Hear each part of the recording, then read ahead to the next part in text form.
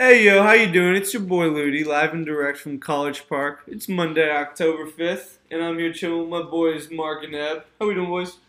Vibing. Can't complain. Yes, sir. I love it. So today we're going to talk about living in the present, and this is something that's pretty important, especially now in a day of social media. You know, when we were younger, when we were in middle school, we were considered the test dummies for social media. You know, it was brand new. We all just got our new iPhones, just recently downloaded Facebook and Instagram, excited to see what's happening. And nowadays, we can't take our eyes off of our phones. You know, and it has to do with these types of apps, you know, and like stuff like Twitter, even Snapchat. We're constantly getting notifications from other people, and it really prohibits us from truly living in our like own unique moments, you know. Yeah. For real. And Ludi, it's interesting you say that because recently I deleted Twitter and Snapchat off my phone for that reason. I caught myself always going back to the apps, constantly scrolling aimlessly, wasting my time, not appreciating the things that were in front of me. You feel me? Facts. And sometimes it takes loss for you to realize you need to appreciate the shit in front of you. Like sometimes it takes for you to lose something for you to truly value it. It's cliche as it sounds, bro. It happened to me, bro. And like that's what really woke me up and made me realize that these apps are toxic. I committed myself now as an artist to only use these apps for promotion, you feel me? Because I know that the users are people that are just staying on their phones, waiting for the next source of information to drop. People are charged up by this constant stream of information to their minds. Like, it's a new trend every second of the day. That's true.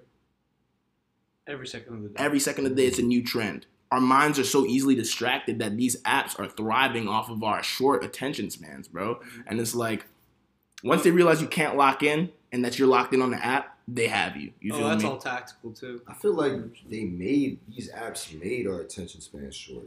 I don't even think our attention spans were short before social media and this quick gratification and all those.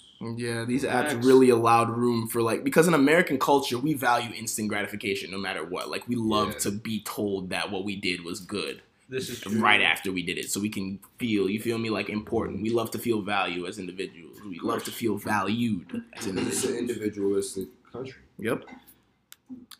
And going in on that, like, individualistic country, we're all the individual, so you can commit to the individual choice to get off of social media and not let that shit run you. You feel me? It's just a market. You are the product. You feel me? Without you, these social media apps cannot run. It's your choice if you want to be addicted and scrolling through, looking at other people's pasts, which aren't even their presents. You feel me? You're looking at people's past while avoiding your own present. How does that sound, bro?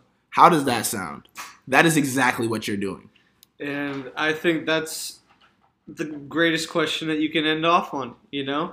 Really going on these apps, you just got to think, how is this going to benefit you, not only in the present time, but even in the future? In the long run, friend.